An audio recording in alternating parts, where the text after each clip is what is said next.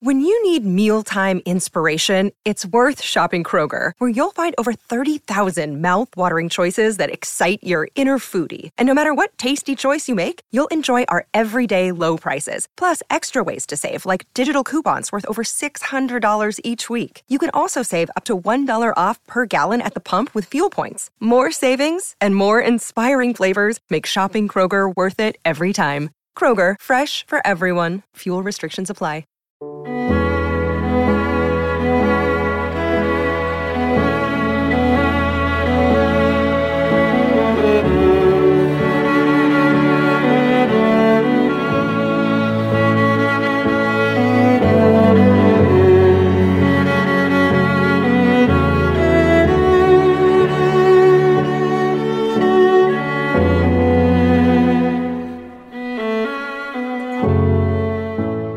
Welcome to Watching Westworld, the officially unofficial podcast for Westworld on HBO. I'm Jim. I'm Aaron. And today we're talking Season 4, Episode 3, Année Folle. I tried. Did I get there? I don't know. I'm not French. Annie Folla. Annie Folla. Sure. As we talked about, it means any orifice in French. Yep. In the instant take, we got to the heart of that. No, it means the crazy years in French. And that's what we're in. We're in the crazy years of Westworld. We're in the crazy years of the 1920s and temperance. Aaron, what did you think of this episode after watching it a time or two more? Yeah, I really enjoyed my rewatch. There's a lot of really cool, interesting things that I've been pondering. There's a couple things I noticed on multiple watches. There's a couple things I noticed after watching it and reading Reddit and watching it again. They're just an incredible. I think this was an episode that I don't know if it revealed a lot is yeah, right, but right. definitely kind of like showed that some theories are closer to being right than others. I think it definitely gave us a lot of information about what kind of timelines we're dealing with, because for sure we're dealing with multiple timelines. Oh yeah, for sure. Bernard and Stubbs are not on the same timeline that Caleb and Maeve are doing, and it's just like like I said, it's a return of the I think engaging puzzle box that Westworld is at its best, and we all collectively, the super fans, are going to try our damnedest to ruin it by trying to out puzzle box it. Yeah, right. That's the thing. I feel like this would have been a big reveal of information if it hadn't been for reading Reddit and like the hive mind, right? Figuring all this stuff out, because like the stuff with Temperance being this park that's essentially. It seems like designed both as a trap for Maeve and Caleb, but more importantly as a way to infect humans with the flies, was figured out ahead of time. And I was just watching confirmation of the thing I already expected. Whereas this would have felt brand new and super cool if I hadn't. But I will say I think it managed to do that, because I also don't think they're playing exactly straight with the reveals. Sure. Now, I think that everybody is like noticing the not playing straight with the reveals, but so I don't know. I mean, this. I feel like I'm Stubbs and I'm being led down the path by Bernard, right? Sure. With just as much information as I need, and it feels pretty good, honestly. It does feel like a return to form for Westworld. On second watch, I had less problems with the slow or repetitive, let's say, nature of the Temperance stuff. I felt like it was denser than I realized that first watch through. And I don't know, maybe I was just like eager to get to the stuff that I knew was coming that was cooler. But yeah, I definitely had settled in on the second watch. And so I thought the episode was really good. Yeah, I thought that there's a lot of interesting. There's a couple interesting things I want to talk about, because I don't know where else we do on the little mini creating the Westworld show at the end. Okay. Or I guess in the expanded features section of Westworld on HBO Max. They explicitly said they're going for a Road Warrior vibe, which I think everybody got. The other big thing that people clued us into on the Instant Talk podcast, but I know not everybody gets that, is Aurora Perrineau, who is the nameless Mad Max desert rat that shows up to pick up Bernard and Stubbs, gives them a ride, is billed as quote unquote C. Yeah. which we enterprising, because I'd forgotten this already, but in episode 1, Caleb, when he sees his daughter Frankie for the first time in the show, calls her Cookie as a nickname. So people are already kind of hot on the new girl showing up is Caleb's daughter in the future, and they're trying to figure out like how did they make that work. But like, yeah, it's almost confirmed at this point. Almost, yeah. I do wish that in the show they would have given her any kind of name, right? Like I just want something to call her when I'm talking about her to my friends.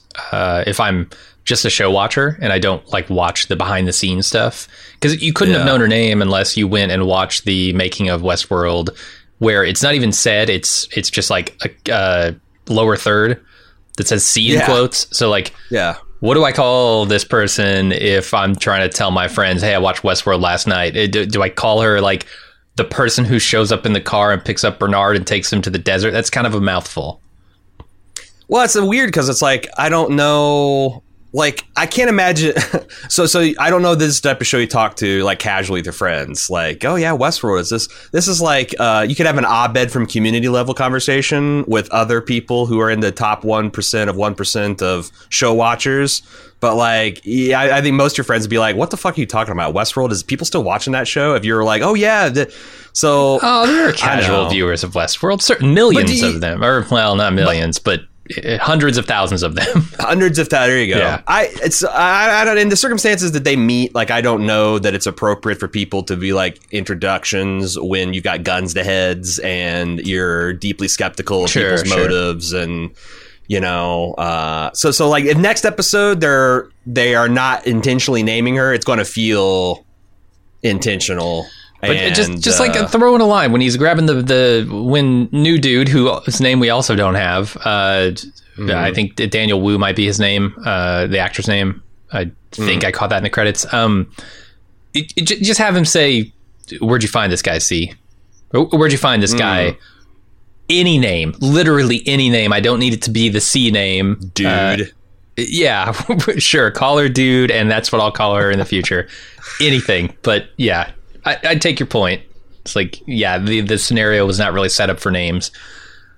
The other thing that happened in the Westworld, the creating Westworld reality that I thought was pretty interesting is there's a voiceover where the production people are talking about the black goo. They really lay it out. Like the black goo is both an attractant that attracts flies to it and also an accelerant that accelerates the infection both in the flies and the hosts. And it turns the host blood black. And as the guy is saying this, he goes, when we see black blood, we know the host has been affected. And it shows the scene of all of the quote unquote humans in their glass boxes, you know, blowing their heads off because of the obedience trials. No black blood. I know. No black goo. All very red, very fresh human blood. So I think they are wink, wink, hint, hinting. They're engaging in some Reddit theory shit posting on the show. Yeah, in the bonus materials for sure. Yeah, for sure. It's definitely like makes me think that these are all hosts, right? I mean that's the conclusion to draw. Yeah, after watching this thing 3 times and reading entirely too much stuff about it, I'm pretty convinced that the second they walked into Temperance, it was a trap, and it's all a put on. All engineered. I mean, I don't think literally it's all engineered to get Caleb and Maven dual there. Purpose, sure. But yeah, that was definitely one of the primary objectives, and almost everything like. And it's like one of those things where it's like the first floor, underfloor is a showroom, and is part of the game, and then you assume they go down another level and like, oh, this is the real shit. I still don't think it's all just a put on. It's all like a Disney dark ride at Epcot Center thing about how we're infecting humans. Now, to what end, I don't know. But like, especially the timing of like, and it makes me think, again, Maeve was allowed to unlock the door. You know, I've got a whole bunch of other theories about what all is going on there. But like, and the Man in Black shows up just in time to distract her from saving Kate. Like, everything felt engineered. On that level. So yeah, and then you have to wonder what that says about the tower and the signal that it's putting out, right? because that we thought was like designed to control the flies, which control the humans, and that seems to not be the case. Only the host can hear it, according to this episode, because Caleb can't. So, and I don't know.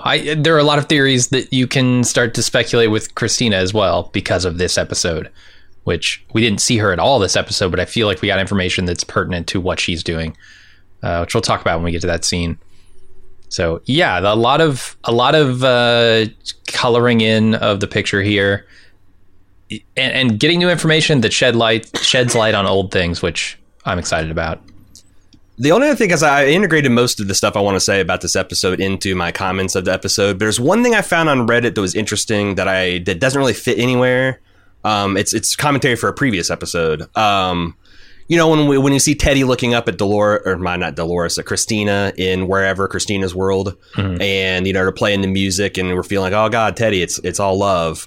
Someone posted a screenshot from I think it's late season 1. It might be late season 2, where Ford is talking to Teddy, and Teddy is in Teddy mode, and he's answering, he's like, there's this girl, Dolores. She's better than I deserve, but maybe someday soon we'll both have the life we've been dreaming of. And Ford says, no, Teddy, you never will. Your job is not to protect Dolores, it's to keep her here. And wondering, we've been thinking of Teddy in terms of, oh my God, he's going to be the savior, Christina, but he could be serving to keep her on that loop. I wish I had watched season 1 more recently. It's been a damn long time. I can't remember the full context of where he's saying that to Teddy and why. This is Teddy in analysis mode, and it was seen as taunting him, but a lot of people are showing that there are, like we talked about in the feedback section last week, the cattle story that Dolores tells Teddy in season. There's a lot of these connections in season 1, season 2 that, again, if certain theories are right, are being designed as a repeating rhyme or a chorus. And I don't know if that's predetermined. I don't know if Nolan and Joy are sitting there going, okay, in 2 seasons we're going to bring this piece of information back and it's going to be significant in this way, or if they're like, I really like that fly motif we had going on and it meant this in season 1, but let's bring it back for season 3 or for season 4 rather, and we'll change kind of the meaning subtly of it. It reminds me of 2 purposes. You remember that phrase we used to have in Breaking Bad, the strip mining the past to improve the future or to build the future?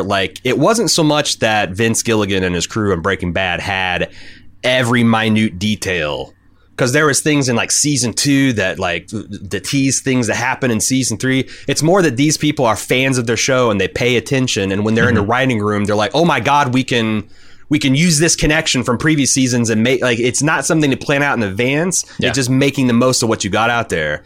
I could go either way with Nolan and Joy. They could have planned a lot of this out in advance, but also they've had a lot of time to go back and rewatch and obsess over their own show and make sure that they are, strip mining the past to build the future effectively.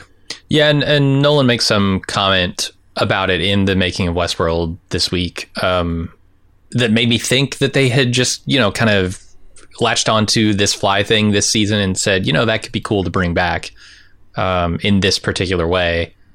So I don't know, but also I wouldn't put it past them to just be sort of saying things that make it seem like they didn't have this planned out, so that when they do the big reveal of their master plan, then it's more surprising, but we'll see. Yeah. All right. Are you ready to get into the recap? I think so. Yeah. Another day is here, and you're ready for it. What to wear? Check. Breakfast, lunch, and dinner? Check. Planning for what's next and how to save for it? That's where Bank of America can help. For your financial to-dos, Bank of America has experts ready to help get you closer to your goals. Get started at one of our local financial centers or 24/7 in our mobile banking app. Find a location near you at bankofamerica.com/talktous. What would you like the power to do? Mobile banking requires downloading the app and is only available for select devices. Message and data rates may apply. Bank of America N.A., member FDIC. Here are the highlights coming up this week on Bald Move.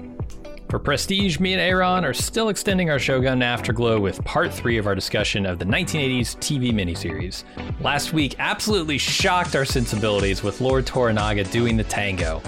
What delights and horrors will await us this week?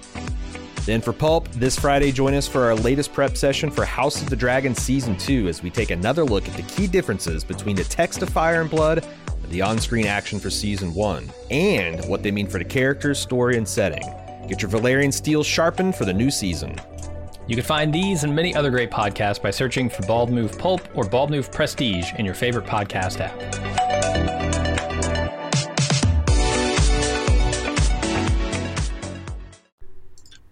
We start off with Bernard entering the Sublime, and he finds himself in a strange world. Turns out it's a world of his own creation.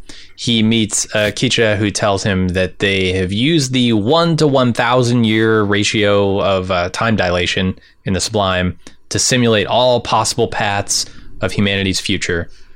Bernard searches those paths and finds one which ends in the salvation of humanity. Unfortunately, it also ends in his own death. Yeah. That's a big scene. So he can do one or the other. He can either save humanity or can save himself. He can't do both. He's another. And he seems to choose to save humanity. And it's that's an interesting thing too. It's putting himself in another messianic mosaic role. Sure. Because the thing that knocked Moses out of the running for the Promised Land was a fit of pride or unwarranted. So the Israelites were thirsting. They were dying in the desert and exasperated with their lack of faith, because every single time the Israelites like, oh my God, we're going to die because we're going to starve out here. Then God would provide the manna from heaven. Oh my God, we're going to die here because we get lost. God's going to provide a fiery tornado for them to follow. Like, finally, Moses is kind of like, oh my God, are you guys so faithless that you think that we would let you die out here in the desert? And he strikes a rock with his magic staff and water shoots out like a geyser from it. And God's like, hey, yo, you got a mouse in your pocket talking about this wee stuff? Because I did that. And even though you've served me faithfully for, I don't know, like 80 years, you're going to die in this desert now, old man, inside of the Promised Land. So it's one of those things where like he saved the people but died himself short of the goal, and I wonder if they're going to be something along those lines. I can't imagine Bernard having a fit of pride or warranted self-importance, but the symbolism there is still, I think, useful. Yeah, could be. Shall we? Also, on the topic of Bernard, I've latched onto this line for some reason, and I don't know if it's important or not, but there's one thing that Keecha says to him, which is irrationality is a rare flaw in ones like us, because he's describing the irrationality of Bernard's position here. Does this make him an outlier of sorts in as far as hosts go, as like in terms of Caleb being an outlier? I mean, yeah, you have to say that, right? If he says it's a rare flaw, and he possesses it. Although I also, the thing about Keecha, he's talking. He seems like a guy who's been kicking around for 20,000 years and thinking about things. Sure. So it's like, is he making a remark about like how the hosts are now after they've been chilling in Sublime as elevated beings for eons? Or is he talking about like, just baseline hosts, period? Because I've certainly seen hosts do crazy, irrational things, even ones that are, awoken, not the ones on their loops and whatnot. So I don't know. That's the thing. It's like, when you're talking about time and dilation and them spending thousands of years, Keecha, if you take that at its word, he's had 7,000 years to simulate stuff. So I don't know, but I think, outlier seems like it makes sense. Yeah. To what end, I don't know, but we'll see. I will say there's a lot of stuff going on in this scene, and right at the beginning, things get weird because it starts with "Dad, open your eyes." And it's his fake dead son, right? Charlie, yeah, Charlie, yeah, who was actually Arnold's son, who he was created in the image of. And then we see like a whole bunch of lattice work stuff, the tower.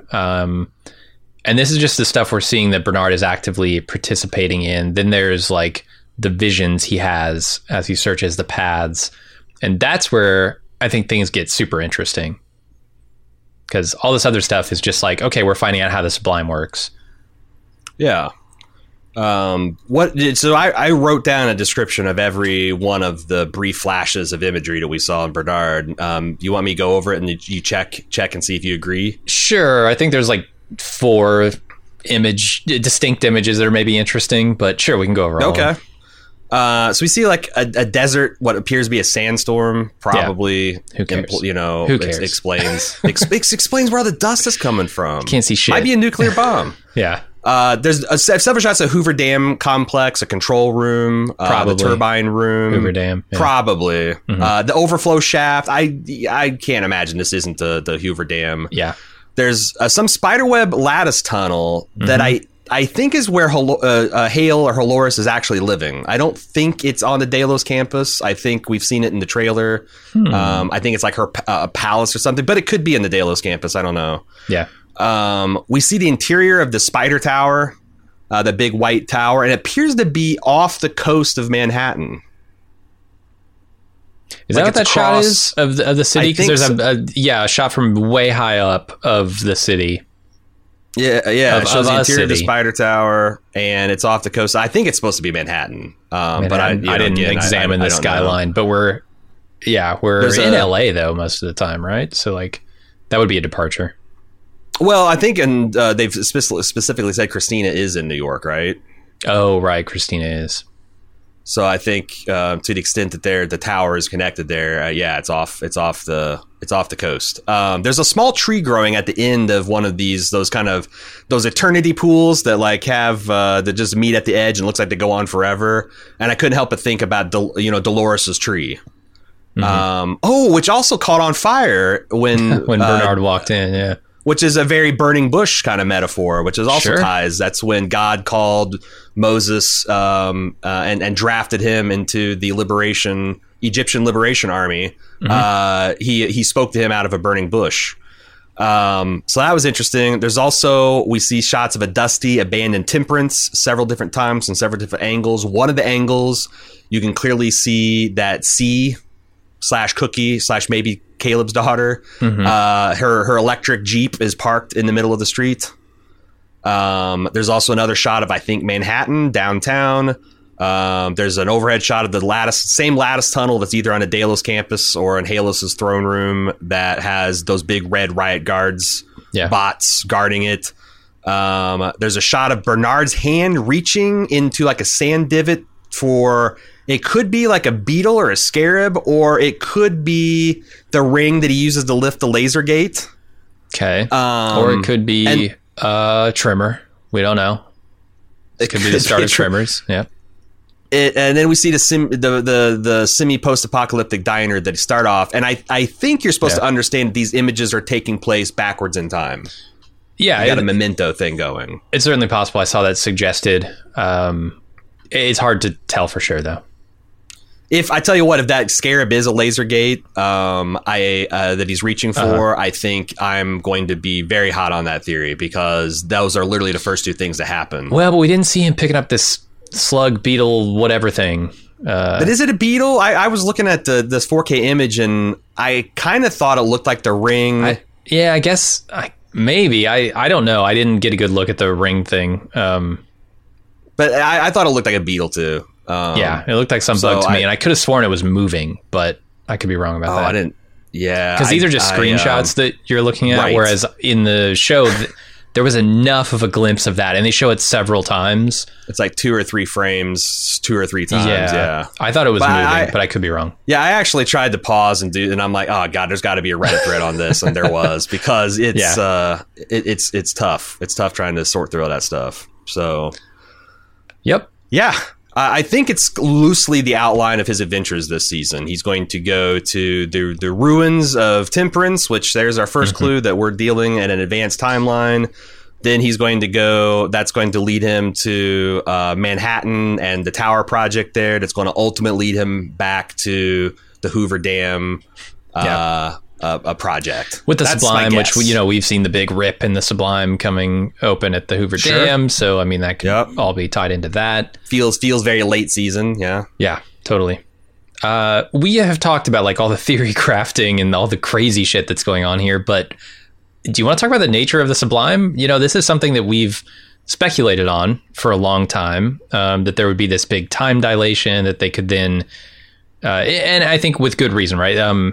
Back in season 3, I think we were season 2, we were all but told that was the case, that it ran faster in the simulation. Yeah, that you can run, it doesn't have to run at the same clock speed the real world does. Right. But I found it interesting to see that there isn't even necessarily a place that is the Sublime for everyone, right? The Sublime is different depending on who you are. You can make your own world in there, which is super liberating, for one, and B, I think it's a super cool idea. I wonder if we'll ever get the Explorer. Like, are there dark areas of the Sublime? Are there fucked up hosts? Yeah, probably. Yeah. People living in hell worlds. Because not all those people that were Westworld hosts were good people. Programmed to be, anyway.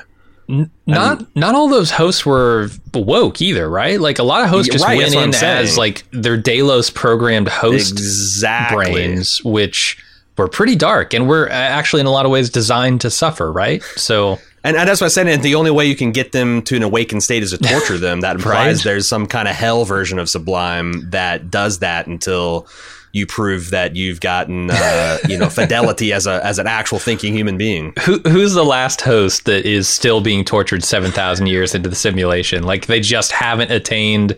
Who's the milk guzzler? Yeah, who's the milk guzzler? Right. That guy, growing boy. Yeah, that guy. One of him. Yeah, I don't know. Probably one of the rough and tumble dudes. Yeah. But maybe those guys take to the Sublime like a duck to water, and it's the uptight, quiet, keep it to themselves host you got to worry about.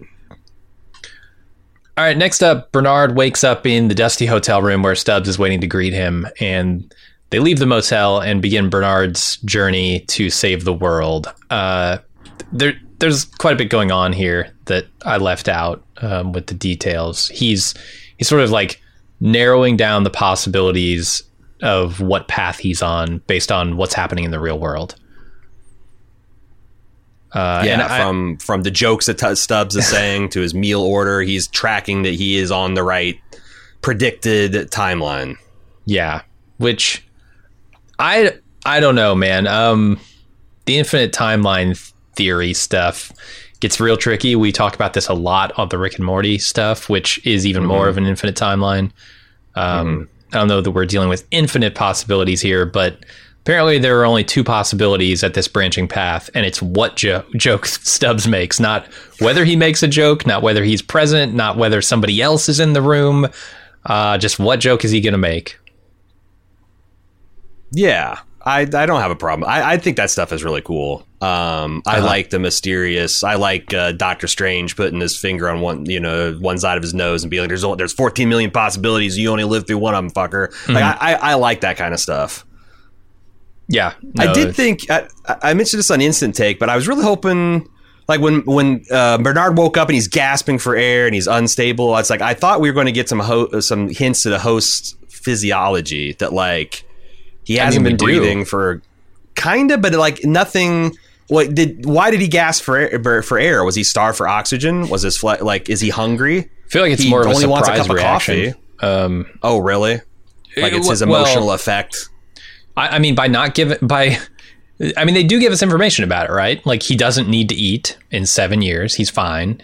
He doesn't need to breathe in 7 years. He's fine. Or 23 years. Who knows how long it's been, right? Even if you buy in some kind of low power shutdown mode, a human being in a coma still has to eat. I don't know how out of this. He's not even hungry in the diner. So right. I wonder if Stubbs has been. Nah, it doesn't look like Stubbs has touched him or done anything. No, like he's not like been shooting him full of like some kind of liquid food or whatever. Yeah, he's just been sitting there. So waiting. I don't think. Canonically, I guess hosts don't really need to eat or breathe. I don't know how they get energy. I don't know how they do their things. Clearly they can eat because Stubbs eats, but I still don't know exactly what makes a host run. At least these flesh and blood ones. Yeah. And we kind of talked a little bit about how many years maybe they've been gone for. Or Bernard has been gone for. As predicted, they had the nice before and after shots at a hotel, and there wasn't a tree growing through the overhang. It's a pretty big tree. Yeah. Now you can, certain like locusts and Japanese maples and things can grow that kind of tall and big and as short as 5 to 10 years, but implies it certainly that a longer time has elapsed than maybe just 7 years. Yeah, it doesn't feel like a 7-year-old tree to me, but we'll see. Yeah, and if you recall the timeline that Solomon was predicting, where there's a mass casualty event 6 to 10 years down the line. We think that corresponds to what's happening in Caleb's timeline. Mm-hmm. And there's another mass casualty event that happens 12 to 16 years after the LA riots.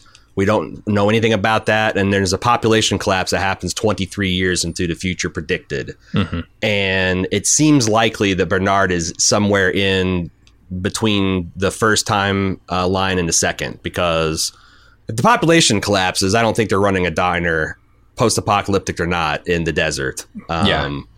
Probably not. With fresh meat and whatnot. Yeah. Yeah, the desert's not a great place to be with population collapse, but I don't know. Mad Max would beg to differ. All right, Maeve guides Caleb through Temperance, which is exactly like Westworld, and their goal is to get to the lower levels of the park, so they enter the Butterfly Club, which is to stand in for the Mariposa here, and wait for history to repeat itself, as Maeve says. She makes the claim that they spared no expense on their prisons. I'm not so sure about that. They're using all the same Westworld stories. Seems like they did spare. At the very least, they couldn't pay to find a suitable replacement for the inimitable Lee. That's the problem, is they didn't have the mind of Lee to craft these new stories. The genius that invented the Ouroboros. They don't have him. Well, I think this is one of the... Because I think that's explicit. Because if I'm a rich person that's like excited to go back to a Delos park, and I've been to Westworld and I've been to Samurai World, and I get here, which was also a thinly reskinned version of Sweetwater. And I get here and I'm like, what the fuck? I paid $100,000 to go to the exact same park, but I don't think Delos gives a shit, because guest satisfaction is not a priority. They will come out satisfied one way or another. Yeah. But on the other hand, everybody buys the latest Madden, even though I don't think they've updated a bit of that code for like 15 years. They just load new skins and names of rosters. This is a roster update for sure. Collect another $60. Yeah. Mm-hmm. Hector will now be Hecky. Mm-hmm. Yeah. Fair. I was noticing a lot more fly stuff going on in this. I think the first time around, I only really noticed the one that Maeve flicks off the table. This time you can see, the inset shot of the drunk man in the alley who flies are buzzing around. We talked briefly about it in the instant take. There's another one that I definitely didn't notice the first time around. This woman who's being photographed swats a fly away from her face. Shoe fly don't bother me, as she says. Puts up more of a fight than Caleb does. That's for sure. Way more. I noticed that too. It seems like I don't think any what we'd call a living human being makes it out of this park.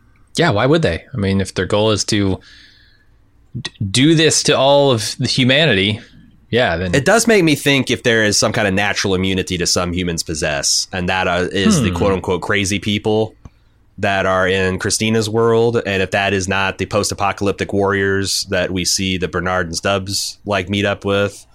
It's possible. Or it could be that you can be infected with the fly stuff and you don't even know it until you hear the low frequency rumble and you start doing things that you don't understand. It could be that there's no symptoms to being infected until the robots trigger you. So maybe even the post-apocalyptic allies are triggered. So not triggered, but infected. Those people think a fly just crawled into their eye for no reason. They're just like, oh my God, there's a fly buzzing around in my head. I guess that's... Oh, shit.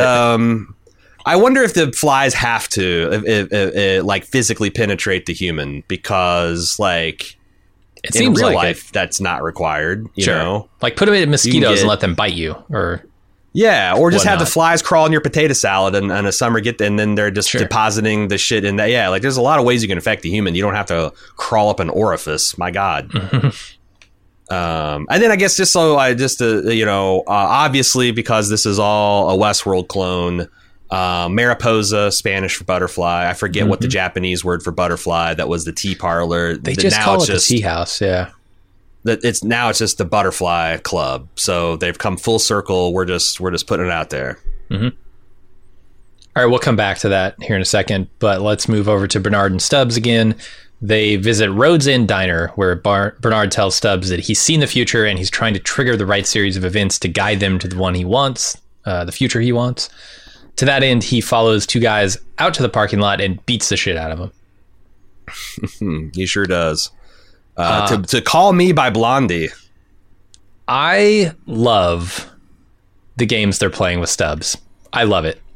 This road trip, the Stubbs and Bernard's roadshow, is quickly becoming one of my favorite parts of the show because of the way that Stubbs gets shit on constantly. Like, this place has the world's best pastrami melt, and he goes to order it, and it's unavailable. I love it. And all these annoyances are just, an experiment that Bernard's done. Now, this came up on the Instant Take, but I don't think he's doing this to fuck with Stubbs. I think that Stubbs needs to know as little about things as possible so he can't accidentally fuck things up. Yeah, he's controlling the outcomes here. Right. Exactly. And I also think there's a little clue in the timeline that we're not too far ahead. Because there's some speculation I do not agree with that C is actually Caleb's granddaughter, that we're maybe 50 years into the future. This diner is rough, but it's not total population collapse rough. Mm-hmm. It's got electricity, it's got ice, it's got fresh meat, lab created or no. It's not cannibal food. I think that clearly there's still a fishing industry because they have tuna melts. Right. I can't believe they haven't run out of tuna by 2060, 70, 80, whatever, know. Yeah. They don't tell you that the tuna melt is $3,000 though. Right. Okay. And there's definitely parallels to be drawn between Bernard and Rehoboam / Solomon, those simulation computers, because that is essentially what he has done, and he's picked the path that he wants instead of the one they want. The really only difference is he's not connected to the global network the way Rehoboam was, so he could see where things were diverging. His divergence is Stubbs making the right jokes, Mm-hmm.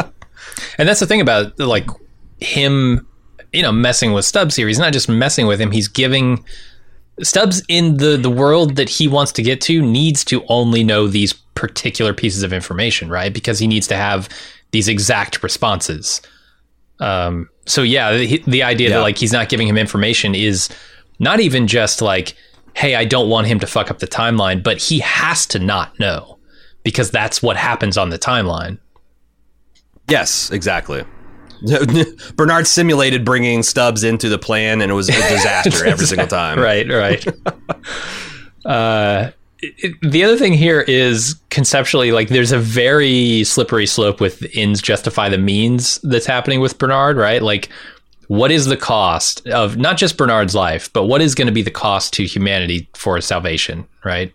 He's seen a possible future, but he's going to have to do a lot of ends or a lot of means to justify that end and get there. I wonder if if it doesn't work out, all of those things he's going to have to do are for nothing. So there's a possibility of a real human tragedy here. Well, the other thing is as part of Bernard's weird effect has to be that he's going knowingly to his death.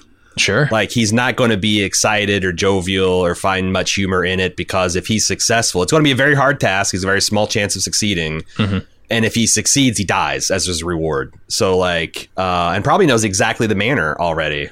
Yeah. So he has that kind of not fun affect about him. Mm-hmm. All right, we move on to Frankie trying to raise Caleb on the radio, and she doesn't want to leave until he responds. Unfortunately, they're trying to pack up and get out of there. So Carver offers to teach her bear kung fu, and Uade convinces her to abandon the radio so they can hit the road. Afterward, Carver's acting strange, and Bear has a blood streak on his fur. Yeah, Carver's being a real asshole, and he got Bear dirty, that son of a bitch. Yeah, it's like, what move? What move? It's because that's when he was replaced, right? Obviously. Yeah. Oh yeah, for sure. That's Carver's blood on Bear. Yep. What do you think about the possibility that Frankie here, playing with the CB, this ham radio, is pointing to her as an adult being able to hone in on the frequency that the hosts use to transmit their ultrasound frequencies to control people? It wouldn't be the worst groundwork to lay. Yeah. Yeah, that's something that I saw people suggesting. I thought it was a pretty good. I thought it seemed solid. Seems like something that would make her useful. Yeah, maybe why she'd be highly ranked in the Resistance. Mm-hmm. Yeah, could be. All right, well, let's go back to Bernard. He butchers these guys and leaves them in the trunk of his car. Then takes the shovel and waits in the road with Stubbs for a car to approach. And a member of the Cause. I don't even know what to call their movement, right? It's like clearly some kind of resistance movement. They say something about a cause, so I'll call it that, is inside that car. And Bernard shows her the maze symbol, but she's still suspicious, and he guides her through this interaction with his clairvoyance and also a promise to help her find what she's been looking for. And she agrees to take them to the Condemned Lands. That sounds so Mad Max. Yeah. The Thunderdome in the Condemned Lands. Yeah, it's just so people, because I saw people in the instant take confused about like why is the maze showing up? Dolores embedded the maze symbology in the in the constructed resistance movement that she created for Caleb the Lead. So that transitioned from something that the hosts were following to free themselves to something I think intentionally designed by Dolores to free the humans. And this is, one of those echoing things that, Arnold had an idea to free the hosts that he put in motion. Ford got wind of that and revised it and put another plan in motion involving Maeve. Dolores on Arnold's plan, figures out the immorality of it and comes to a different appreciation of humans and launches a plan to, like she's essentially doing what her forebears, her forefathers are doing, creating a plan to save the world. Yeah. And knowing that, it really makes me wonder where the Lawrence clone of her is, where the Musashi marble might be, because we're only seeing the opposition and maybe some of Dolores's long-term pawns make plays. And Ford's like interference pattern thing running. We haven't seen like Dolores move a piece since she gave Caleb that choice. Yeah. And since Lawrence blew up LA. So I'm assuming those people are out there still kicking around, and we'll know a lot more about the shape of the season when they show up. Yeah, we'll see. I'm definitely getting through the symbology, the idea, and a lot of things that the show is doing. The idea that there is a transformation taking place of humans into hosts, and that's I can't tell if that is spearheaded by Shalores or if that is spearheaded by the remnants of Dolores's crew, and then that plan, like you said, from Ford. It's hard to tell sometimes because we don't have a lot of information about exactly what Hale is up to or Shalores is up to.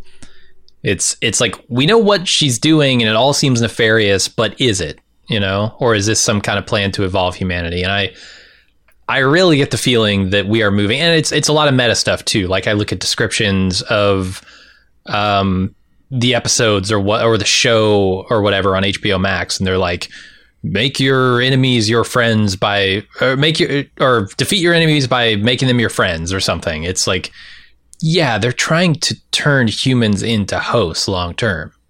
And so like that symbology of the maze, which was sort of the awakening of the hosts, makes a lot of sense if you also then recontextualize it to the transformation of humans into hosts. I like that thought. It's not that the humans are condemned to eternal servitude or destruction, because the hosts were born into servitude and didn't even know it, and they were able to get out. So like I liked it that the humans are now the ones playing the maze game, trying to get freedom, intellectual freedom for themselves. Yeah, especially if you lean into the idea that Nolan and Joyce seem to be putting out there, that hosts are somehow fundamentally different as far as free will goes, and they can make true decisions, whereas humans cannot. Right. That gets complicated with Caleb also, because he has made interesting decisions in the past, which is why he was targeted. Sure. Anyway, let's move on to Maeve and Caleb continuing to wait at the Butterfly Club.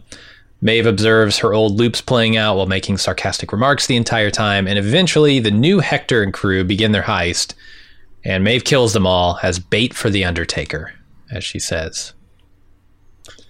I enjoyed Maeve throwing constant shade at the below replacement value host that she's seeing. It's so petty too, because this replacement host is not bad. This replacement host is actually very good.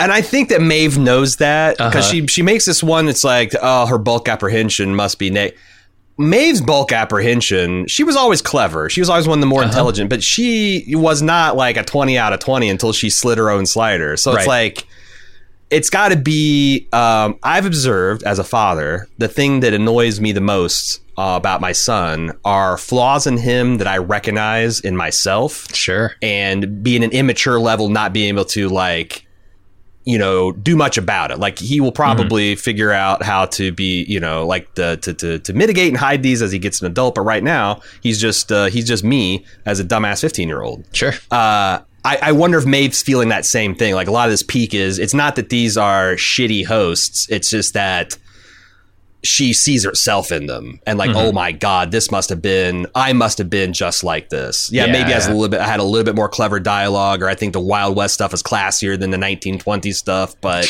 I think it's embarrassment and shame at what she used to be. Yeah, I think you're right. I will say, if this is the new Clementine, I much prefer her. I don't know. Old Clementine doesn't do much for me. Yeah. Oh man, I'm a big old classic Clementine fan for me. Okay. I do think the new Anna Paquin looking Armistice is definitely a great value. Armistice. Yep. What they did to Hector, unconscionable. This guy, terrible Hector. A French Hector. He's the one that did feel like a complete fraud. Yeah. Yeah. I do want to talk about Armistice, because in the making of Westworld, they talk about this fucking radical concept that I desperately wanted to see, where they took her snake tattoo and made it like an Art Deco tattoo. And I wanted to see it, but you can't fucking see it in this episode.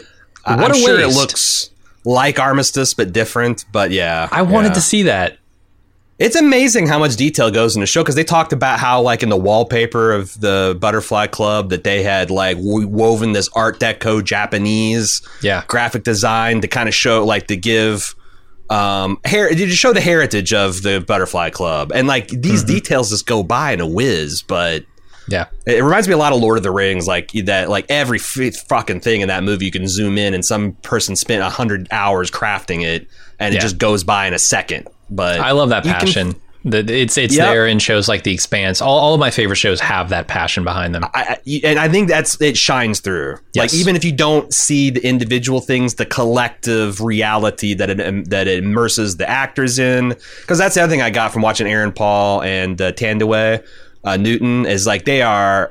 It seems like uber fans of the show, and they were like a kid in a candy store back on the sets and doing this stuff, because it just is really immersive, and it's a hell of a lot better than a green screen box, Oh, I was going to say, we talked a little bit about the comment that Caleb made about not having a set of Westworld to come back to, or that it was all gone by the time he got there. Yes. They clearly shot on a Westworld set at some point, because Bernard walks through one, so... Yeah, someone on the feedback episode, someone shared. I don't know if you recall, they shared a story of them going on vacation earlier this year and seeing that set. Yeah, it's a facade built all over the original Westworld building, so you can just take it all down. Just swap in and out. Yeah. Or I think I think a lot of the stuff that Bernard saw was like literally reused footage from the Wyatt massacre. But when he went inside, like, I don't know that you could tell that it was a Chicago building if you filmed it inside, you know? Like, you won't see the facade being fucked up or... Yeah, he walks through the streets. I mean, they could composite him into old footage. It's not like... Oh, that's true. Yeah. Not possible. We have the technology. Yeah. But the set's still there. I was wrong. If you didn't listen to the feedback episode, I was wrong to say it was torn down. They just built a new facade of the Chicago Temperance on top of the Sweetwater. Makes sense. There's some great music in this scene, too, where we start up with, Inner Sandman. I think you said there was a Billie Eilish song at some point. Yeah, was that also here? It was the one before the scene when they were sitting and, Maeve was doing round one of shade throwing. Gotcha. They fire up the Sandman as a reprise of the Hector stuff. Yep. But it's a jazzy, bouncy Sandman. I liked it. Yeah. It's appropriate to the era. Mm-hmm. All right. Uwade is almost done packing up, and Frankie follows a blood trail to the body of Carver, who's been replaced by a host. And she tells her mother, who stalls Carver for time, sends Frankie to hide, and gets her gun out of the safe. I like how this show didn't indulge in some of the tropes, like the mother not taking the daughter seriously. Yes, thank God. And the daughter did the other thing where it's like she's the kid and she thinks she's going to save the day, but her mom's like, this isn't the time for this shit, hide. And the daughter took it seriously. Mm-hmm. Like, oh my God, they just didn't do it. I was like really, really pleased. Yeah. No, it went exactly how I hoped it would go. Yeah. All right, let's move over to Bernard and Stubbs again, helping their chauffeur across a laser barrier. Where the hell are these lasers emitted from? That's what I want to know. I don't see anything that could possibly emit them. If they're super far away, how does the curvature of the Earth not block them? I have so many questions about these lasers coming from nowhere. Well, from Flat Earth debunking, which I can't believe I'm doing in the year 2022, but I've been seeing a lot of this on TikTok and whatnot. You can put things surprisingly far apart before the curvature of the Earth starts fucking. Okay, how about bushes? There's a lot of bushes around. Like, yeah. How about sand dunes? My question is hills. What happens? Rocks. What happens? Like. Because, like, I is that just a detection thing, or does, like, shit happen when you cross those lasers? Yeah, does a bomb go off? Yeah, that's what I'm very curious about. Is it just, like, the lasers in Resident Evil, and they, like, bisect you or quadsect you? I don't even know what you would call it. Yeah, because, like, if a tumbleweed flies by and, like, it orders a nuke strike, or, like, a coyote comes trotting by and, like, napalm just goes off in a square mile, that'd be annoying to reload every time it happens. Yeah. But I think these are just like cool. 100-watt lasers that just cut through you. Yeah? That's what I think. I'm very curious to see, because I imagine they'll show us. They can't show something this cool and not set it off later. Yeah. We'll see. All right, after the host bodies in Temperance are collected, Maeve and Caleb climb aboard the meat wagon, which leads them to the lower levels, and they find a terminal that Maeve can use to search for William, but turns out this level of the park doesn't really seem to control anything. And then a bunch of guards and patrons show up as Dolores/Wyatt and her people attack. And Maeve figures out that this is just part of the game. And there's another lower level, so they make their way to an elevator violently. Yeah, Maeve finds a secret door and uses her sonorous powers to open it. I know this is all a trap, and maybe they accounted for this, but I kept on thinking when they're playing dead and going down that chute, what if the cleaner dudes had just cleaned the layer of corpses and, like, Caleb just hits that floor face first, busts out all of his front teeth. Yeah. He's doing the rest of this episode missing all of his front grill and broken jaw. Because, like, yeah, you're that's a pretty substantial fall. It's a good thing there's corpses to kind of break it for you. Yeah. No, this seems... I can't tell if this is the easy way down, because, he makes a comment about, like, there's got to be an easy way down, and Maeve's just like, be glad you didn't have to take a bullet. I feel like she should have said that was the easy way, given everything that she had to go through to get down here. Right, And the journey that the people up in the top levels are probably taking right now, like going out into the desert, finding a whole bunch of like scalped people. I don't know what scalping looks like in 1920s Chicago. There's probably some equivalent with like Tommy guns and bootlegging and all that stuff. Straight razor. Sure. Straight razors. Slit your throat. But like, if you recall, it was a fucking journey to get down to these lower levels in Westworld. So like, he did take the easy way. I also wonder in that line, this has to be somewhat of a working floor, right? Like those guys scooping up the bodies that are being dropped by the Undertaker, that is a real thing that they're having to do to maintain the park, right? Like what happens? I suppose so. Yeah, you can dual purpose that. Yeah, like what happens when the guard, like, how do they get the turnarounds? You know, how do they get these guys if they're running like a midnight bonus game? How do they get these guys back to the showroom floor at 8 o'clock in the morning when everything restarts? I don't know. I mean, the artifice is part of it, though, right? Like it's yeah, for sure, and not just like from the Maeve Trap perspective, but like for the patrons of this park, they clearly know about this Easter egg, right? And it doesn't seem to be like a huge secret. So maybe like that's part of it. Like we just every morning we start this thing back up again, and nobody cares because it's such a cool experience.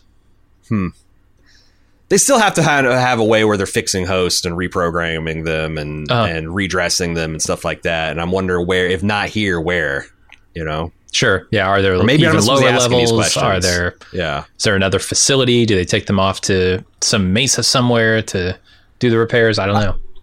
I also like the inversion where Caleb was under no threat at all. Like the guns literally won't work on him, and Maeve was uniquely vulnerable, and he had to be the like superhuman bullet sponge ultimate protector for her. Yeah, I thought that was pretty cool. Picked up on that. That was very cool. Because like Caleb has done not this last season and this season, but follow robot women around doing their bidding without question. And it's nice to see him have a little kind of, bit of agency and kick a little bit of ass himself. Yeah, and I hope once we get a little more information about what went on in the last 7-8 years, we'll see that was kind of a beautiful friendship, right? It wasn't just a one-sided Caleb following a host around for 7 years. Yeah. But who knows? Madman and father of Mad Max, George Miller, is back with another apocalyptic tale from the Australian wastelands. This time we're getting a prequel featuring the origin story of Charlize Theron's character Furiosa, starring the Queen's Gambit's Anya Taylor-Joy in the title role and the mighty Thor Chris Hemsworth as the warlord Dr. Dementus. Furiosa promises more high-octane, slightly radioactive action and fun. Furiosa drives into theaters on May 24th, and we'll have our spoiler-free thoughts and impressions of the film, as well as a discussion of trailers and upcoming movies for everyone. But if you want to ride with us the full length of the podcast on the eternal highways of Valhalla, shiny and chrome, you're going to have to be a club member. Join today at support.baldmove.com. Get our full discussion of Furiosa and many more first-run films, plus tons of other bonus podcasts and ad-free feeds. Support.baldmove.com.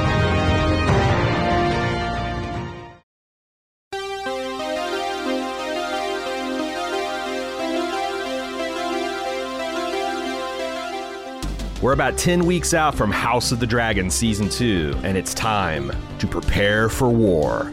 Which in our case means, well, watching a lot of Hot D and reading a lot of Fire and Blood. Each week between now and June 16th, Maester Anthony and his co-host Steve are hosting a watch of each episode of Hot D Season 1. And then me and Jim are going to host a discussion of the differences between the events on that episode and how they're recounted in George R.R. Martin's historical tome, Fire and Blood. That's right, I've resorted to reading dragon books. God help us all. We'll see if my fresh eyes add any new insights or predictions into Season 2. Arm yourselves with all the lore you can for the battles ahead. House of the Dragon returns June 16th, but we've got you covered until then. Check out all of our upcoming Hot D coverage on the Hot D feed or on Bald Move Pulp, available wherever you listen to podcasts.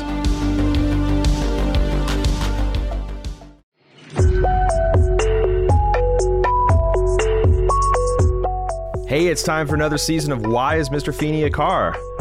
The premise is simple. A Gen Xer and a millennial watch old 80s action TV to see what still works and what doesn't. In previous seasons, we've done podcasts for Knight Rider, Airwolf, MacGyver, A-Team, and more.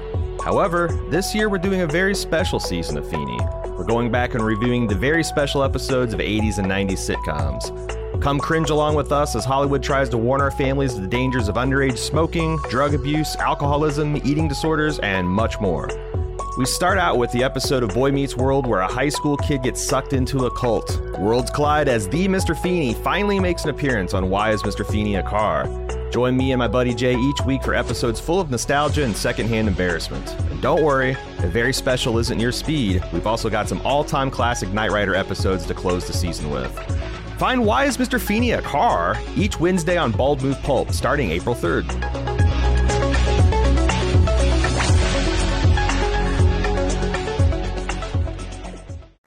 All right, we're on the lower level now, where Caleb and Maeve find drone hosts creating black goo and infecting flies with it.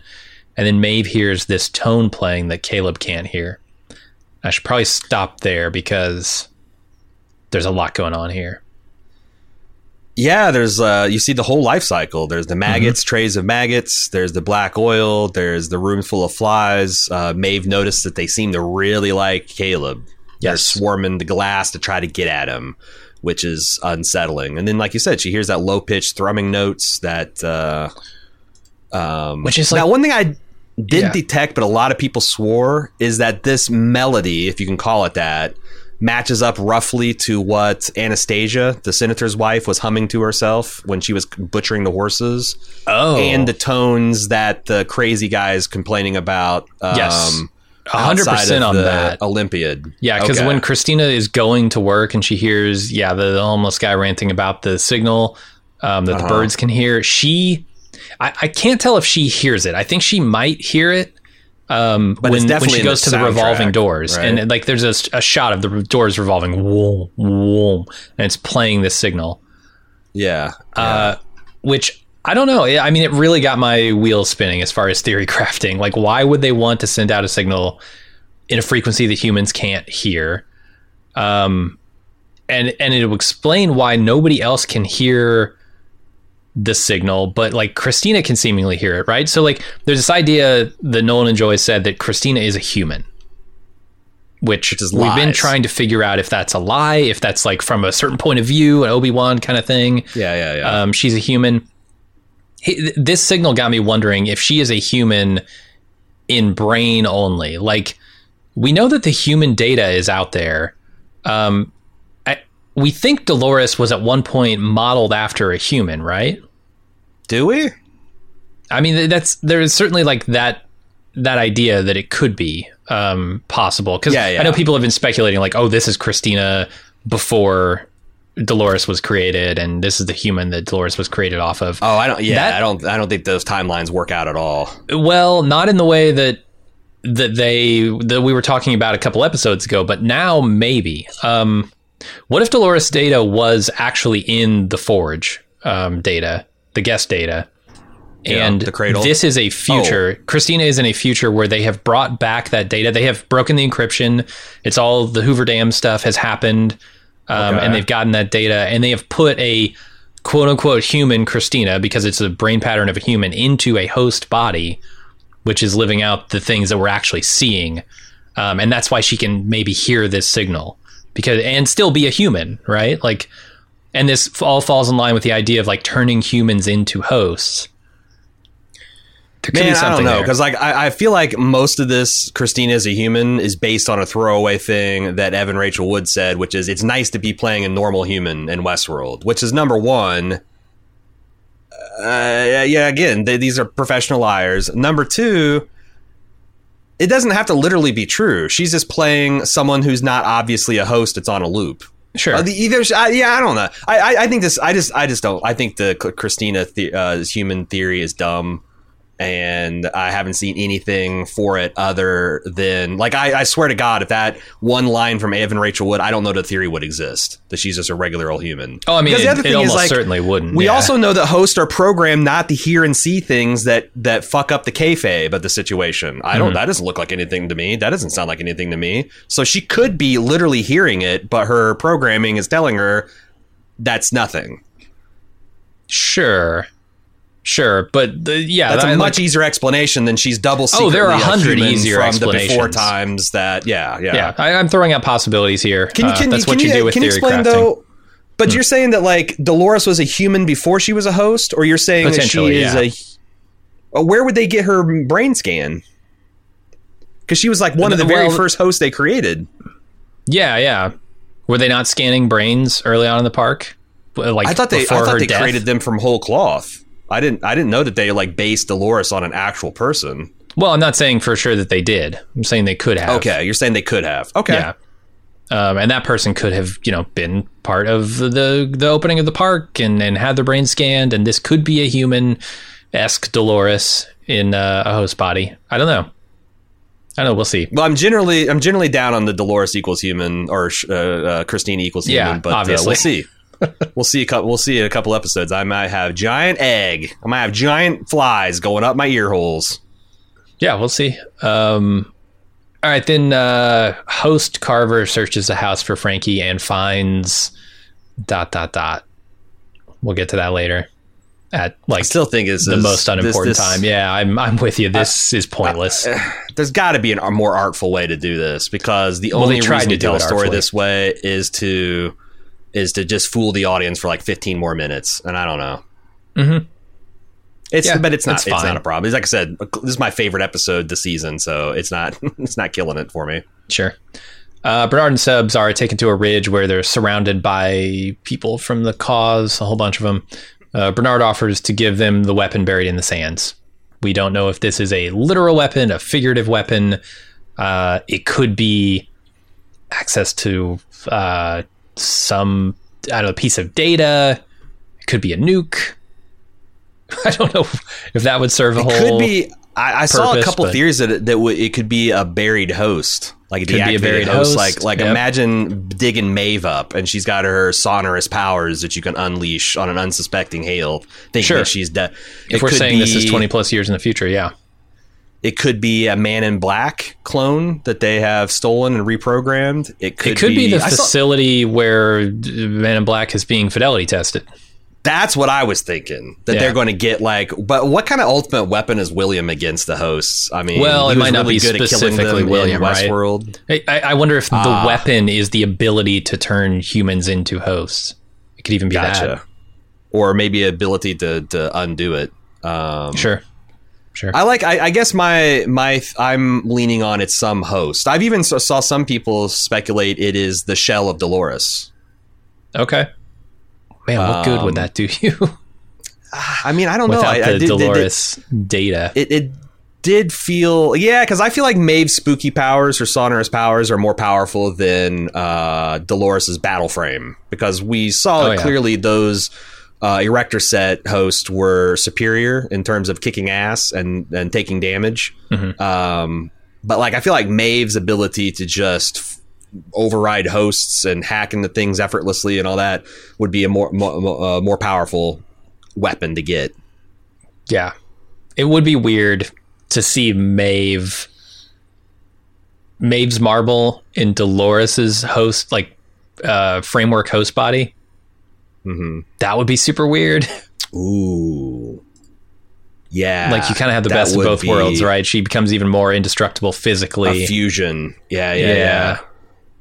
It'd be strange. Especially if it was like, what if it's like a Ford Bernard thing where Dolores is like co-piloting her body the way Ford did. Okay, sure. Like the bicameral mind. Of hosts. Yeah. Run that classic back. I don't know. We'll see. A lot of possibilities here. All right, the final scene here is Maeve and Caleb finding the source of the sound, which seems to be forcing people on monitors to shoot themselves in the head. Frankie is on one of those monitors, so Caleb runs off to find her while Maeve tries to break into the security system to open the doors for him. And she struggles, but manages to open them at the last second and Caleb stops Frankie from killing herself. Unfortunately, this is not his daughter, and this has been a ploy the entire time by Hale to infect Caleb with black goo. The flies enter Caleb's ears, and then kind of intercut here is Uwade and the real Frankie killing Carver and running off.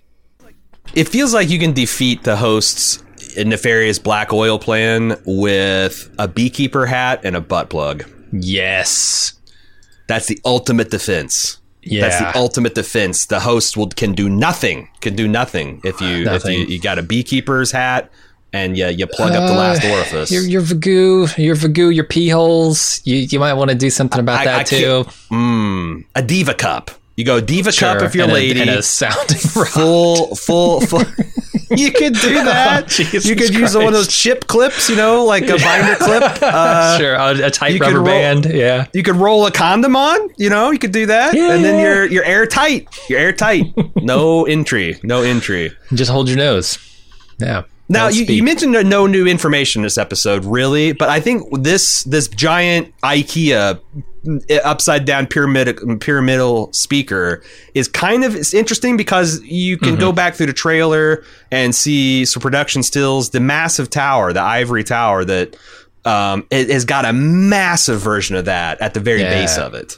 Nice. So this is I guess you could have put all this together from the birds and from the ravings of the homeless people in Christina's world and all that stuff. But I think there is a lot more, even if you get that a lot of what was being shown here is bullshit, which seems clear. It did give us that, which I thought was cool. Oh, sure. Yeah. Did you do any freeze screen reading of the readouts that was going on during some of these experiments? Oh, no. So these are called, these are labeled infrasound-induced obedience trials, and they're calling it Project Chrysalis. Which, if you don't know, chrysalis is the type of cocoon that certain butterflies and moths turn into as they evolve to emerge as butterflies. Yeah. Mm-hmm. As they become something else. Yes. And there's a whole bunch of different other specific low frequencies that are being triggered and whatnot. And then there's also a readout that he was on, I think the assistant deputy attorney general was on step 5, which is load and chamber around in the pistol in front of you. Okay. That's about the other thing I thought was a little bit like a sci-fi horror thing. Is these people seem to be aware. Yeah. When they're stacking the blocks, their heart rate is the AG is at a pretty steady 70 beats per minute, blood pressure in normal range. When he starts putting the gun to his head, not only is he in visual distress, but his heart rate goes up to 175. His blood pressure, these people are terrified. They know what's happening to them, which is worse, I think. Sure. Then definitely. It's almost a worse version of being a host, because the hosts at least were deluded in the things that they were doing, whereas these people are well aware that they're being asked to terminate themselves. The other thing is, it doesn't seem, I think that Maeve realizes this at the last moment before the man in black comes and fucks things up, but I think she realized what we talked about at the top of the show, which is everyone on this floor is some sort of host. They're not real. They're not real people. Because if they were real infected people, they'd have black oil shooting out their heads. I would think so. Yeah, I mean, that's the language that the show is set up. So if they're going to break that rule, they need a pretty good reason, and they need to let us know soon. But what do you think of my theory that one of the traps was to see what to scan Maeve's sonorous powers and see them at their max capacity to defeat them? It's possible. Sure. She is the one wild card that they're unable to control. So yeah, that would make a lot of sense. Did you do any visual inspection of the Man in Black when he made a second appearance? You can't really. There's there's two one shots, full body shot, quick, but he's to the side, so you can't really tell. I can't tell if they're buttonholes or they're wrinkles in fabrics. There's things that I think could be gunshots, but there's certainly not blood pouring out of them or anything like that. So right. If that is a fresh copy of the Man in Black, that does imply, what I was talking about in Instant Take, that the hosts have some kind of way to instantly wirelessly transmit their consciousness to a new body, Which is different than like if you make 10 copies of Dolores, put them in 10 different bodies, you slaughter one. It's not like that the moment they activate and start doing different things, they started differentiating. This would be different. This would be like literally your conscious can just jump somewhere automatically, being live backed up or something. Or it could just be, they got mass copies of Man in Black and they're all after Maeve. Like it's not conclusive, but I wonder if they're hinting towards some kind of spooky Wi-Fi host backup power. Yeah, I mean that was damn near a capability of the host in Westworld. So like to say that they've evolved some kind of new tech in the ensuing years seems reasonable. Totally. I also want to praise Aaron Paul because Aaron Paul is uniquely good at being like this maximum emotional, wounded, tortured person. And boy, he pulls out all the stakes when he's trying to get to his daughter. Like he really sold the desperation, the frenzy, in a way that he didn't resisting the flies. But no, when he was trying to save his daughter, he really got to like Jesse Pinkman levels of anguish. Yeah, I don't know what it is about Aaron Paul. Some people just have that. Just really expressive face, man. There's a French term for it, but I can't think of it. Yeah, and I really loved Aaron Paul in Breaking Bad first because of how hilarious he was. And then because, of how much pathos he can bring to his performance. And this series has not asked a ton of him up until now. And I think we're finally getting to a performance that I would call an impressive performance, as opposed to just like being what he needs to be in any given scene. I completely agree. And I'm glad that he, like I said, up till this point, he's essentially been the sidekick to two different robot women, which, nothing wrong with that. But like it is, Aaron Paul is idling in terms of being an actor. And now they're giving him some shit to do. So my question is, what is Caleb's status now? He's compromised, but is he going to be normal?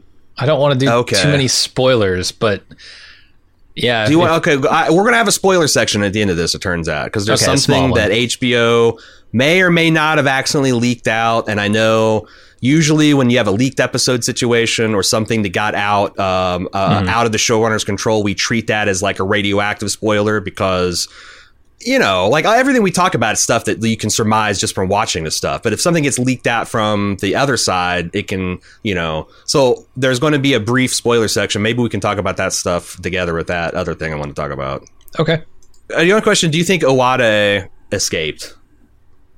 Yeah. I mean, they essentially show her running off with Frankie, right? Well, but that doesn't mean she's successfully. Now, if you buy the Frankie equals C equals Cookie equals... No one escapes Aurora. Their ultimate demise. She'll eventually die at a ripe old age. But do you think do you think both Owada and her and Frankie's escape? Do you think Frankie? Yeah, I think Frankie's going to escape. I buy completely the Frankie equals C theory. But I mean, as it stands, they both escaped. Yes, I mean we see it. It's not a question. Do you think Caleb ever sees his real daughter again? That's a perfectly good question. I don't know, man. This fly stuff is bad news. Yeah.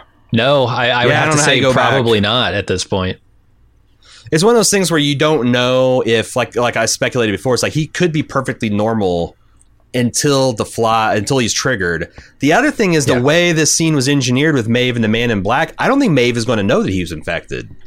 And I don't know that Aaron, when Caleb wakes up, that he will know that he's infected. Yeah, we'll see. He knows more than the people who have been infected in the past, right? He knows that it's the flies. He knows that the flies have gone into his brain. So he could potentially, logically know that he's infected. But if the parasites suppress that information, you don't know that you've been infected, Yeah, I don't know how they would do that, but I don't know how these flies are making people shoot their themselves in the head. I mean, clearly there are real life parasites that affect largely invertebrates that can do some spooky ass shit. There's this one, everybody knows about the fungus that infects the ants that makes them climb to the tallest branch and clamp onto their jaws, and then this fungus explodes out of the ant's brain, and that's how they just spread their spores. There's also a barnacle that can attach to a crab And if it's a female, it then it injects itself and winds itself through in the crab's entire immune system. And then the crab becomes an incubator for this barnacle's babies. The barnacle grows the babies in the crab's brood pouch, and the crab cares for it as of its own. It stops molting, it stops eating, and eventually it dies. And the other crazy thing is if it lands on a male crab, it hormonally turns the male crab female so it can do that shit. Wow. Okay. There's a parasite that infects mice that makes them not afraid of large mammals. They'll like walk right in front of a cat to be killed because there's tons of crazy shit that these parasites can do to their host species. And they're just, I guess, if someone actually weaponized that and you had a really smart host being able to do that, they're postulating you can control a human at that level. Yeah. But they could appear entirely normal until they're triggered, and Maeve might not know it until it's too late. As far as Caleb seeing his daughter again, I think they're foreshadowing him not seeing his daughter with this promise to come back, right? Her not being able to raise him on the radio. I think like now that the flies have got him, there's a real possibility he doesn't see her again. Speaking of infected potential double agents, I saw some people mention the idea that maybe Stubbs in the years between Bernard putting on the halo and waking up has been compromised by Hale or the Man in Black. Wouldn't Bernard know that? That's the thing I think is a stopper for that theory, is that clearly Bernard could have simulated one of those and prepared for it. Yeah, so it could testing for that as well. And it could be that's what ends up killing him too, and he knows it. Like this is best buddy. Possibly, yeah. Yeah, I think that would be an interesting kind of reveal. But I can't imagine a world in which Bernard is not aware of it. Yeah, because he knows exactly what action Stubbs is going to take at all times. So you'd think so, yeah. I mean, he does the tuna melt thing, right? Like you're going to settle for the tuna, right? So yeah, we'll see. I think that's about it. Yeah, we're going to get stay tuned past the outro if you want to hear some spoilers. One that's pretty big one, and then we'll do that at the very, very end, and then maybe we'll talk about what Jim saw on the next week on. Mm-hmm. I know some people don't care to consider that part of their experience, so we'll do that in the spoiler section. Also, if you want to send us your theories, if you want to infect us with your fly thoughts, send it into westworld@baldmove.com. We're going to have a feedback section later this week on Thursday, where we review everybody's thoughts about the episode, their theories, etc. But yeah, and also don't forget, next week we're going to be releasing a podcast we recorded with a philosopher who lectures at university. He's got a master's degree. He hosts 2 different podcasts on philosophy. One particularly in philosophy and science fiction. His name's Aaron Rabinowitz, and he does the Embrace the Void and the Philosophers in Space podcast. We'll be talking to him about the nature of determinism versus free will, versus ways you can see compatibilities between those thoughts, and how it might play into Westworld long term. So I think that would be an interesting conversation. It's definitely bonus supplementary material. Mm-hmm. It's 90% us struggling to understand what he's talking about philosophy, and 10% of us tying it to Westworld. But I thought it was a great conversation. I think a lot of you are going to enjoy it. So westworld@baldmove.com. We'll consider your feedback on Thursday. Don't forget, Sunday is the instant take that we will release after we record it to everybody. But if you're a club member, support.baldmove.com. You can join in live, watch us record it live, and give us your thoughts through the chat interface, which we'll respond to in real time. And then we'll be back Tuesday for another full coverage of this weekend's episode. That's what we're planning on doing. Thanks, everybody, for listening. Thanks. Shout out especially to all our supporters. We'll see you next week. All right. Everybody out? Everybody doesn't want spoilers out? Let's talk about it. Let's go with the quote-unquote spoilers you can access on the HBO Max page for next week's episode. And in fact, the spoilers you will access if you don't immediately hit the stop button if you're watching this episode. So almost a part of the episode. I don't know why my brain farted. I forgot I could watch this. I watched like 2 different behind the scenes and then I forgot that there was a preview for next week. I was going to say, how did you get to the making of because it's after this, but yeah, if you watch it separately. Yes. Because they released them as standalone things too. Okay. So yeah, the next time on is a lot of stuff around Caleb being infected by the fly. And there seems to be a scanning procedure that they can go through. And I don't know if they're directly scanning Caleb's head or if they're scanning any of the various people who are infected in this facility, and seeing previous scans that are already taken. But they're definitely analyzing what is like an image of a human's head with a big red spot in the middle. A pulsating red spot. So they're trying to get to the bottom of what this does to humans. And I assume, I don't know. I mean, to me, that says like Maeve has to get away from William, the any number of Williams that are going to come at her, and be working with Caleb to find some way to counteract this. It also shows and Caleb. When you say get away, you could mean in like the Princess Leia, Han, and Luke get away from the Death Star, like. They let him, it's an escape, but they were let go, right? Sure. I mean, yeah. They're probably not going to be in a cage because they're seeing these scans. Yeah. Right? Unless, Shalores is doing the stupid Bond villain thing where she lays out her entire plan. Or maybe it's not a stupid Bond villain thing, right? Like Dolores did that to Maeve. And it worked. This episode is like if the Bond villain were Mr. Hammond from Jurassic Park. It's like, instead of showing you my plan, I've set up this elaborate diorama that I'm going to drive you through, and Richard Attenborough is going to narrate it. I've spared no expense. Yeah.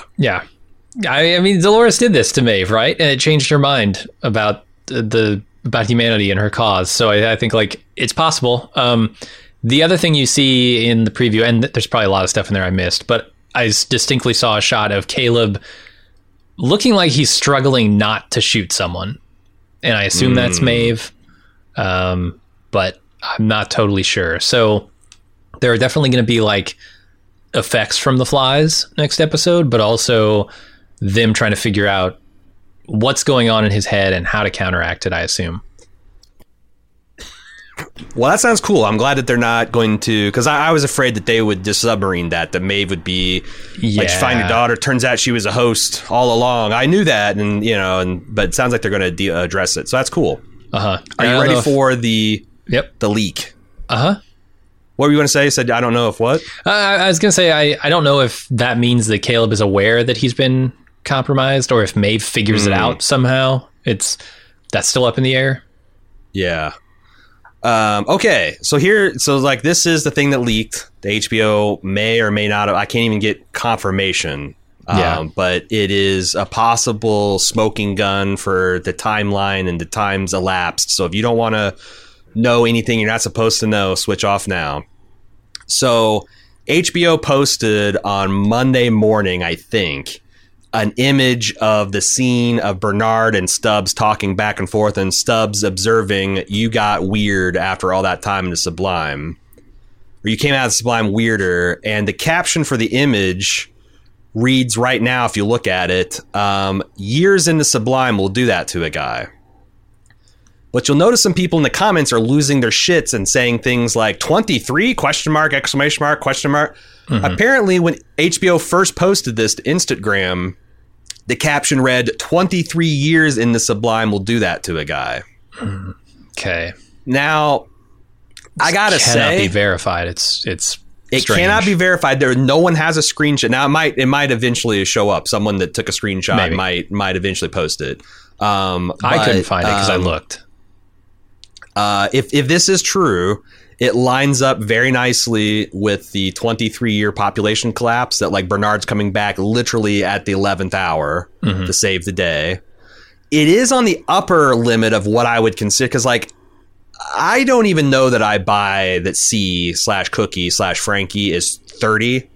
She, to me, looks like early to mid-20s. I've seen, like, the way people look in Mad Max, and if this is essentially Mad Max, they do not look this good at 30. True. You could say that, like, well, it's in the future. They have, well, not in this future. No. Not after, like, not on the eve of a population collapse. But, 30, okay, I will buy, because we know she's 7 in this timeline.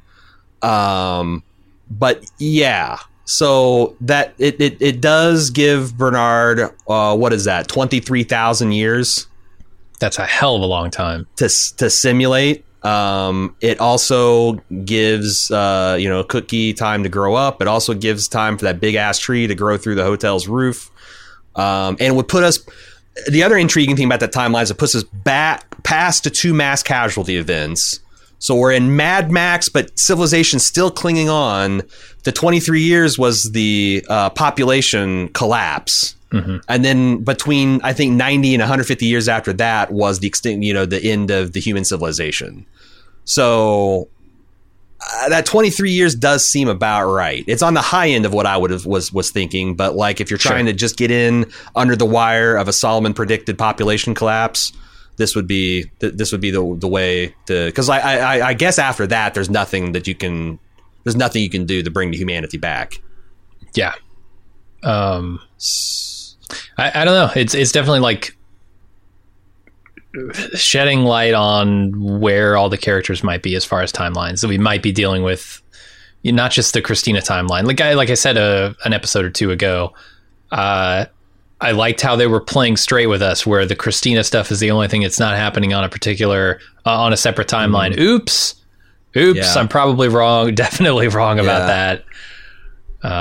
And this doesn't happen often, but it did happen on another HBO show. I remember in like one of the Game of Thrones seasons, they in some a bonus material accidentally identified the Night's King as such, which was kind of it wasn't like the biggest confirmie that had ever been confirmed, but it was something they didn't mean to do, and they changed it like 3 hours later. Yeah. So like, people make mistakes, people fuck up. So, I don't think it's the biggest spoiler if it might not even be true. I believe it is though. I don't know why there'd be everyone in the comments freaking out about the 23 years. Also, like, years in the Sublime will do that to a guy. Doesn't even seem like a real sentence. I can see it. Also, I think it's interesting that like they've had not the 23,000 years isn't enough time to simulate a possible future and pick a path, but like they've had extra time too, right? Akichida says that they have been actually simulating the possible paths of humanity's future before Bernard even got there. So like, I don't know how many years have passed since the Sublime opened up and everybody went inside. Can't be too many. I wonder if there will be, it's probably like 25-ish total years. Because Akichida said, Bernard said, "Come with me." Akichida's like, "No, fuck no." I wonder if, because he also implied that not every host is interested in this kind of stuff. Sure. I wonder if there is a core of hosts in the Sublime that are working on this project that might help Bernard if Sublime were to open. If he would have allies that would be willing to fight on humanity's side, the way there were humans that were fighting for the hosts. What did he do with the terminal, with that halo? I assume he took it with him, but maybe he doesn't. I don't remember him carrying it again. Yeah, you're right. Maybe he just doesn't think he's going to need it again. Like, he's going to die at the end of this, and if he fails, then fuck it. I mean, that's fine. It wouldn't lead to any data retrieval by their enemies or their opponents, because he's got the key in his head. So so they couldn't decrypt it still, but yeah. Now they get his marble out of his head, all bets are off. Oh yeah. That's where the good stuff is. That's where I also think if Stubbs was working for the Man in Black, they would just grab him and cut his head off. Right. Why this subterfuge? Right? Yeah. Like at any time, they just pull the marble out of his head. But how do you trick a man who's clairvoyant? Well, also, I said you attack him while he's in there running simulations. Yes, that's what I was going to say. Yeah, why would they wait for him to come out? So, yeah. I don't know. We'll see. All right, now we're done. Yeah, now we're done. I've already done the outro. We'll see you guys next week.